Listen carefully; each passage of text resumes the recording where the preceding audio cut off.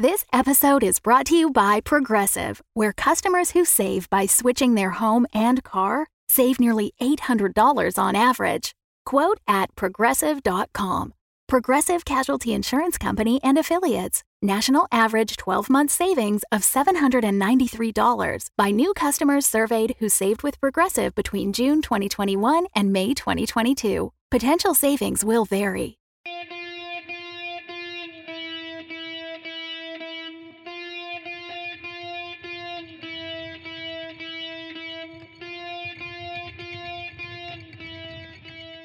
Hi, I'm Tanya Ransom, creator and executive producer of Nightlight, a horror podcast featuring creepy tales written and performed by Black creatives from all over the world.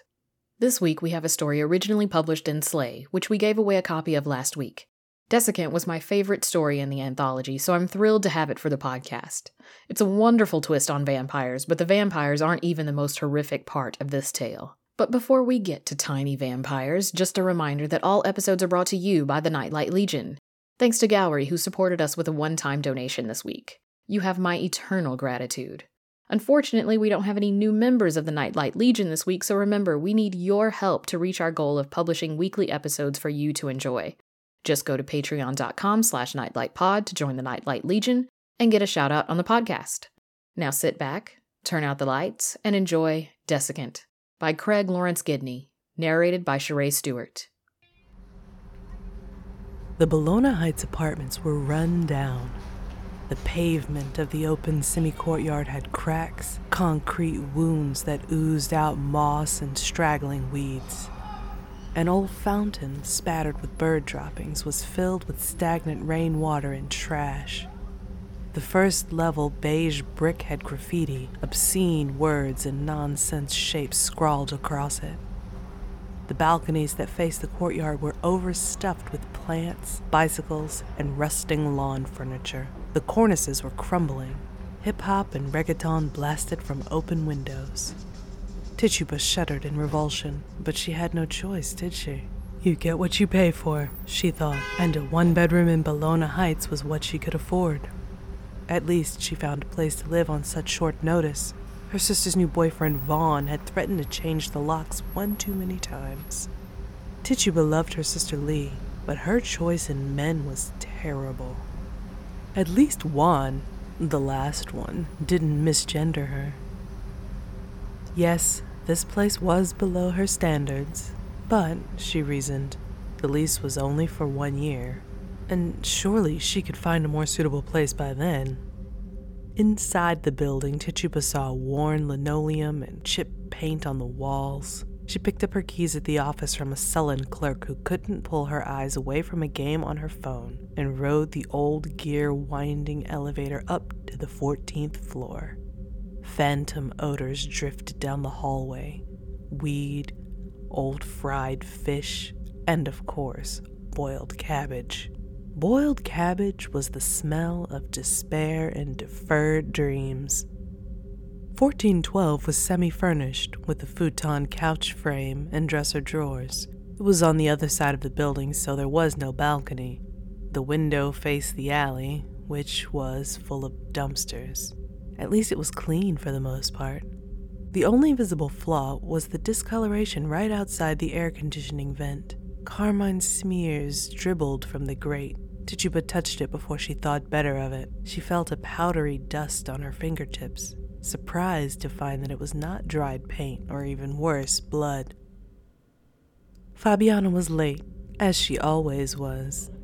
Tituba had been sitting at the cafe for a good 15 minutes. She entered the space with a dramatic flair, her face wrapped in a bright orange scarf and wearing bejeweled sunglasses.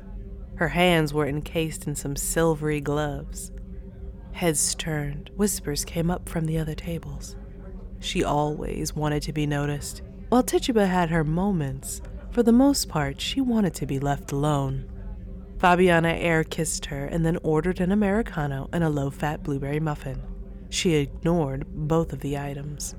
"How's the new place? And when's the housewarming?" Fabiana asked her as she removed her sunglasses, revealing violet-colored contact lenses. "The place is Ratchet. So there will not be a housewarming party. Lee and that scrub Vaughn practically tossed me out into the street. I thought Lee had your back, Fabiana said. She usually does, Tituba said, when she's not digmatized. Vaughn pitched a fit when one of his boys asked him for my number. He threw around the words she-male and tranny and accused me of flirting. Lee didn't stop him. She became a whole other person, meek and useless. Girl, if he had called me those names, I'd have sliced him up. I still carry my knife in case anyone's fixing to get smart with me. Trust me, it got ugly. He was all, "What type of crazy name is Tituba?" Frankly, I was angrier at my sister than I was at him. I felt betrayed. I'm so sorry for you, Fabiana said. Do you want me to do something to teach this dude a lesson? I know some people. No, she replied. I guess this is part of my journey. I thought I'd lucked out and wouldn't have to go through people around me rejecting who I was.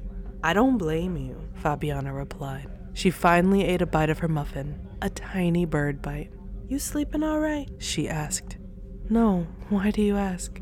Them bags under your eyes, child. You know what'll fix them. Hemorrhoid cream. It tightens the skin.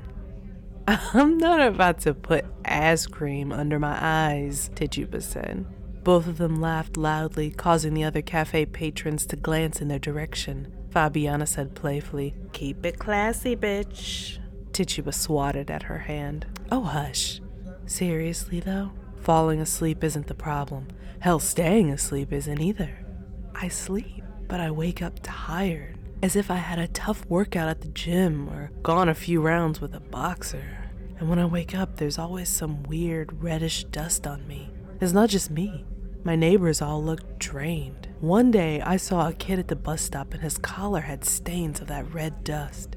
Huh, said Fabiana. Have you heard about sick building syndrome? It's a place where all the occupants get headaches and permanent sniffles and fatigue. And I think the Post did a series about it. One of the buildings owned by the EPA had it. They had to close it. The effing Environmental Protection Agency had a sick building?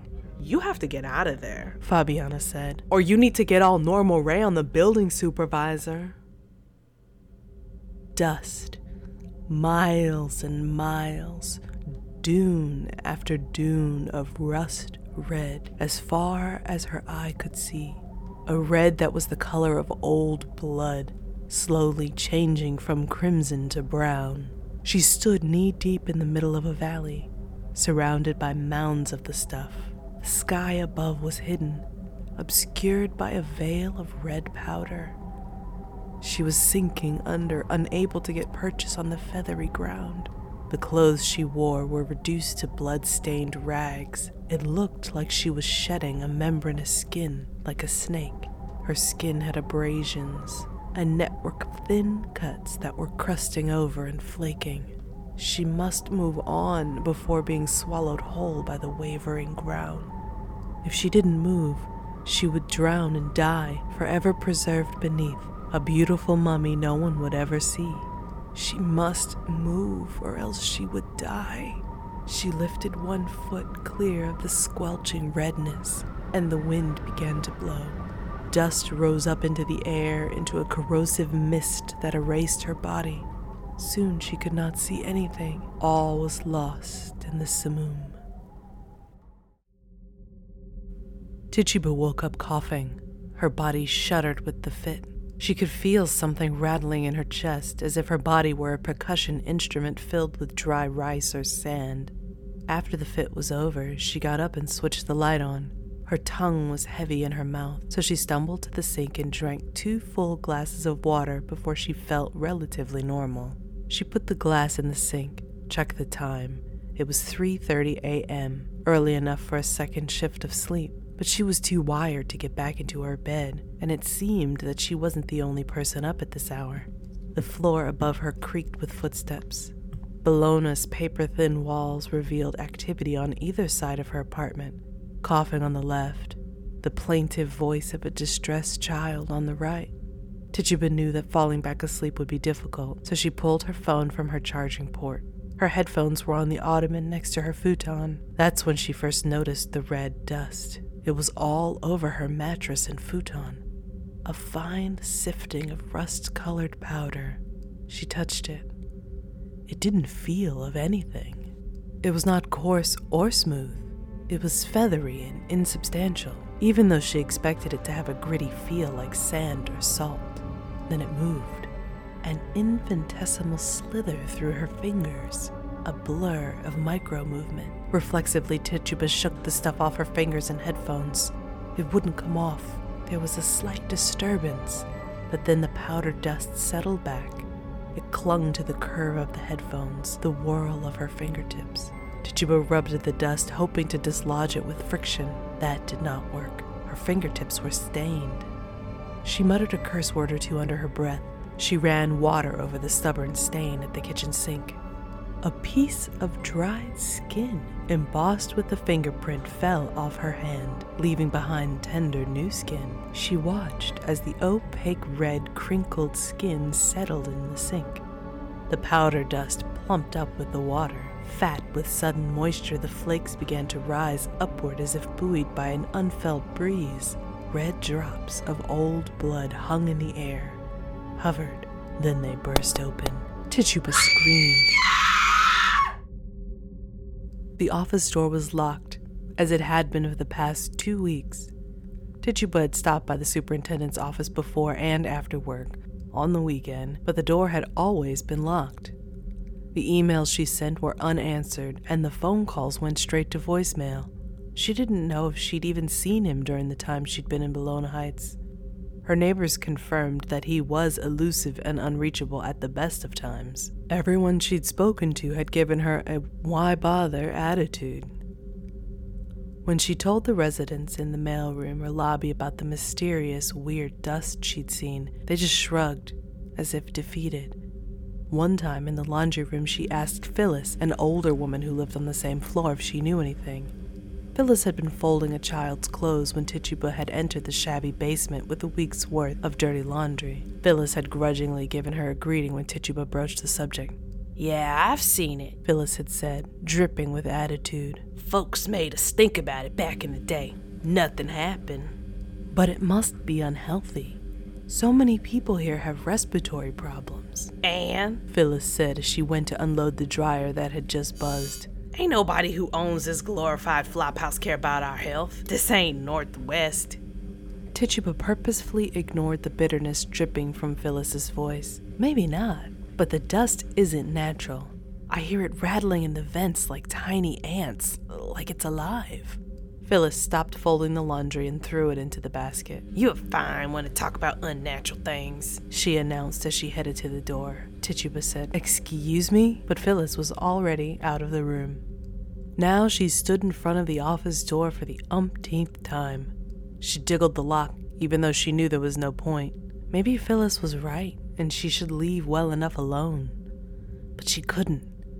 Tituba's entire existence had been full of struggles starting from birth, and it didn't look like it was going to get easy anytime soon.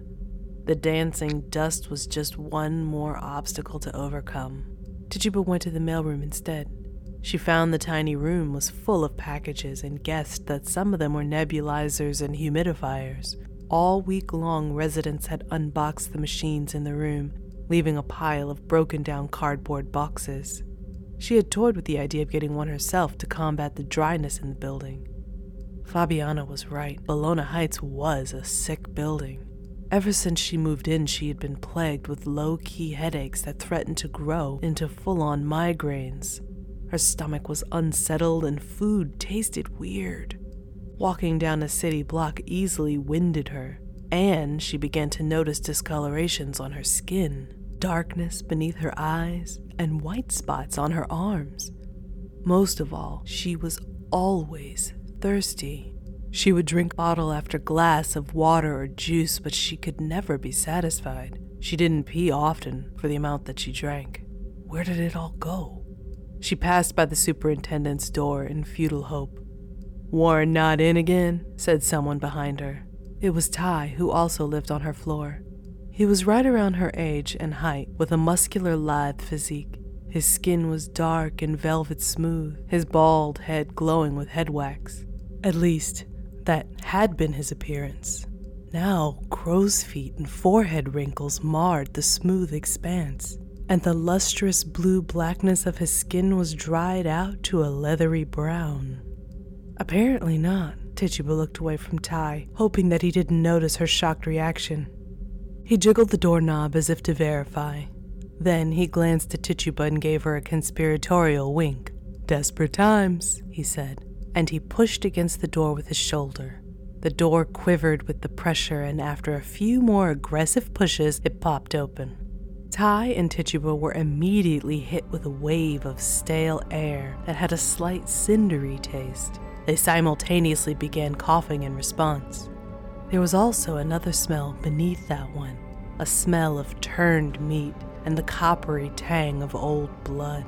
A haze of carmine simmered in the room, thick enough that they both had to wave it away. The shades were drawn so it was dim in the room. "Oh my God," Tituba said after her eyes adjusted to the gloom. There was a body slumped over a desk. She knew that it was a corpse. The angle of the head looked too uncomfortable to maintain, and the visible eye was open. She switched on the overhead light and immediately wished that she hadn't. The older gentleman was in a gray mechanic's suit, and his mouth was open in a grimace. Dust pooled around the open mouth onto the desk. It was embedded in his skin, in his hair, and she could see flecks of it in the whites of his eye. Ty walked around the desk, reached out to touch the body. "Leave it alone," Tituba said. Ty lowered his hands and reached for his cell phone instead, presumably to call for an ambulance. Tituba saw the wrinkled flesh, fold upon fold of thin skin, some of it so dry that the pigment had leached out. It didn't look like skin. It was papery, cracked like old parchment, and in the folds of skin, remnants of the red dust gathered. His mouth was open and a crumbled pink tongue lolled out past black and cracked lips. "He looks like a mummy," Ty said after he finished speaking to the emergency operator. "I wonder how long he's been here." Tituba heard him, but she was distracted by the thin trail of red dripping down from the HVAC vent. Whatever lived there had drained the superintendent, had turned him into a husk.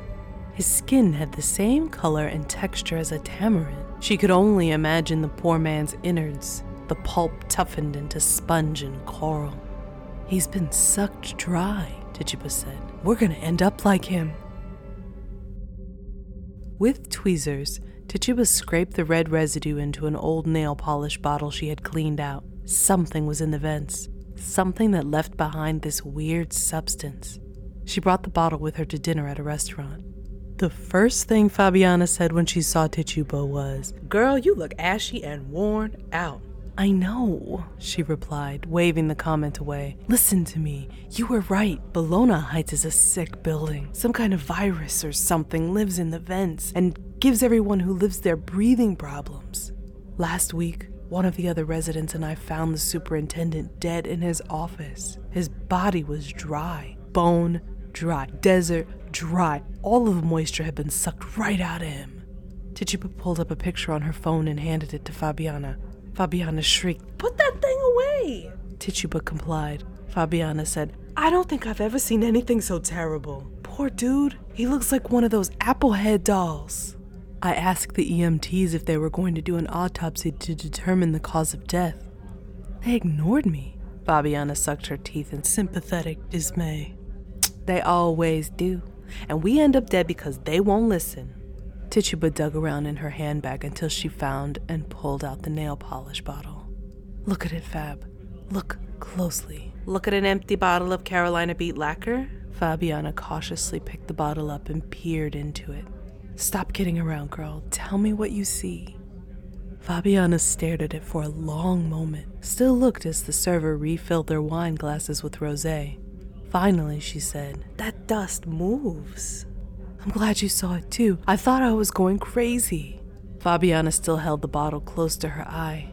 "I don't think this is dust, Tituba. I saw one fragment of whatever it is apart from the others move on its own. I see wings, like tiny infinitesimal scarlet wings, the wings of a moth, not a butterfly. The straggler eventually joined the rest of the swarm, I suppose, and it looked like a swirling dust." You think it's insects? Fabiana shrugged in response. I don't know. All I do know is you have to get the hell out of there. Tituba was unlocking the door to her apartment when she heard the scream. It came from down the hall. She found herself running there and knocking on the door until Phyllis, the grandmother who lived there with her daughter Crystal and grandson Kendrick, opened it. "What's wrong, Miss Phyllis?" she asked. Miss Phyllis was wild-eyed and apoplectic, apparently unable to speak. She gestured weakly to an open doorway off the L shape of the apartment. More screams came from there, mostly Crystal saying, "Lord, Lord, Lord!" Tituba left Miss Phyllis behind to look in the doorway. She tried to make sense of the bizarre scene. This was obviously a child's room full of Thomas the Tank Engine paraphernalia. The google-eyed train's face on toys and curtains and posters with its frozen smile stretched across the face. The walls were spattered with moving constellations that came from a projector lamp. Tituba saw little Kendrick being cradled by his mother in what looked like a grotesque parody of the Pietà, his limp body draped over her lap. His eyes were closed and fluttering as if he were fighting to keep them open. Some nightmare thing wouldn't let him wake up. Things moved on his unconscious body, scarlet specks, a tide of them spilling over his pajamas, arms, and face.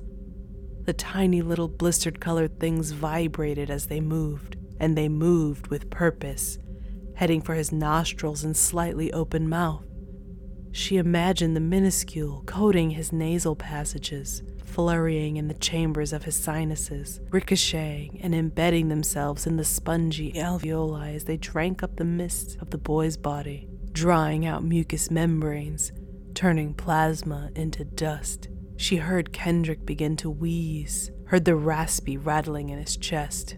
Those creatures have done the same thing to me every night, she thought. She recalled her dreams about Martian red deserts and dust storms. She switched on the overhead light. The stars became invisible. The moth things slowed down and lazily detached themselves from the child's body. They drifted upward, red motes of dust heading toward the ceiling, heading toward the grates of the vent. More of them dribbled from Kendrick's nose and mouth. It looked like a twinkling river of blood.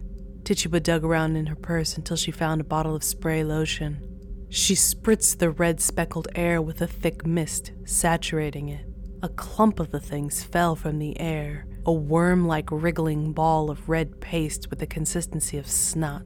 The coagulated mess fell on the floor with a wet splat. Tituba, Crystal, and Miss Phyllis watched with disgust at the wet wings flexing in globules of oily lotion. Tituba said, "Quick, we have to get the rest of the stuff out of Kendrick. Wake him up and make him drink water. Maybe that will flush them out."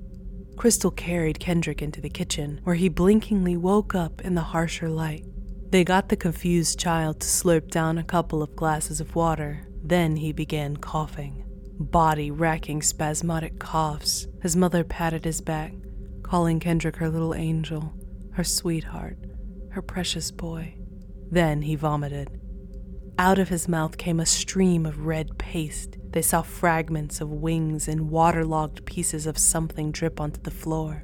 The swarm of dust insects was decimated, but more lived in this forgotten, neglected building full of brown and black bodies. Were these tiny, moth-like vampires conscious of what they did as they fed upon the sleeping bodies, draining the moisture of breath, crawling down throats? Perhaps they weren't malevolent, these winged specks of decay. Bologna Heights. More like Hellona depths. Back in her apartment, Tituba blocked the vent with a piece of plywood. It was a temporary measure. She thought of black mold or Legionnaire's bacteria brought to life with some dark magic. She thought about contacting the press or an exterminator, but people ignored the superintendent's death and the complaints brought by the other residents. It was unlikely that anyone would listen to a black trans woman. She would have to fix this on her own. Survival was in her DNA. Survival and its importance was why she chose her name. Titus, her birth name, had been meek and a victim of the church, his family, and society. Titus would have succumbed to the dust moths and been one more epidemiological statistic to be ignored. Tituba, however, would fight. She would survive, like the historical woman she'd named herself after. As she lay down at 4 a.m., exhausted from saving Kendrick's life, she heard the scarlet moths skittering around in the blocked vents, banging against the plywood barrier. "I dare you," she said. And she began coughing. Violence was in her lungs, her chest, her throat, her head. She coughed so hard that black spots appeared before her. Some of those things must have found their way into me. The malevolent red moths were attacking her with clear intention. It could not have been a coincidence. They had heard her issued challenge and now they responded. When Tituba survived this assault, she would destroy the miniature dust demons. She would kill them tonight. Thanks again to our patrons for supporting this podcast. Because of your support, listeners around the world get creepy tales in their ears every other week. If you want new episodes every week, the only way for that to happen is to join the Nightlight Legion by going to patreon.com/nightlightpod and supporting this podcast. You can also make a one-time donation via PayPal at paypal.me/nightlightpodcast. If you're unable to support us financially, word of mouth is the next best way to help. Give us a shout out online on Twitter or Instagram at nightlightpod, or like us on Facebook at nightlightpod. Reviews are also a huge help, so be sure to leave a few kind words on your podcast platform of choice. Audio production for this week's episode by Davis Walden. Don't forget, it's October and that means giveaways. This week we're giving away a copy of Richard Thomas's anthology Tribulations. To win this collection of stories of suffering and sorrow, all you have to do is ask a friend to follow us on Facebook, Twitter, or Instagram. Make sure you tag us so we get your entry. Once you and your friend are following us, you'll be entered. And to thank you for listening until the very end, we have a creepy fact for you. Did you know that mosquitoes swarm in a way similar to locusts? In fact, one of the coldest states in the United States has one of the largest mosquito swarms in the world. There are so many of them that the caribou there even alter their migration patterns to avoid them. We'll be back next week with a new story and our full cast audio drama production for Halloween.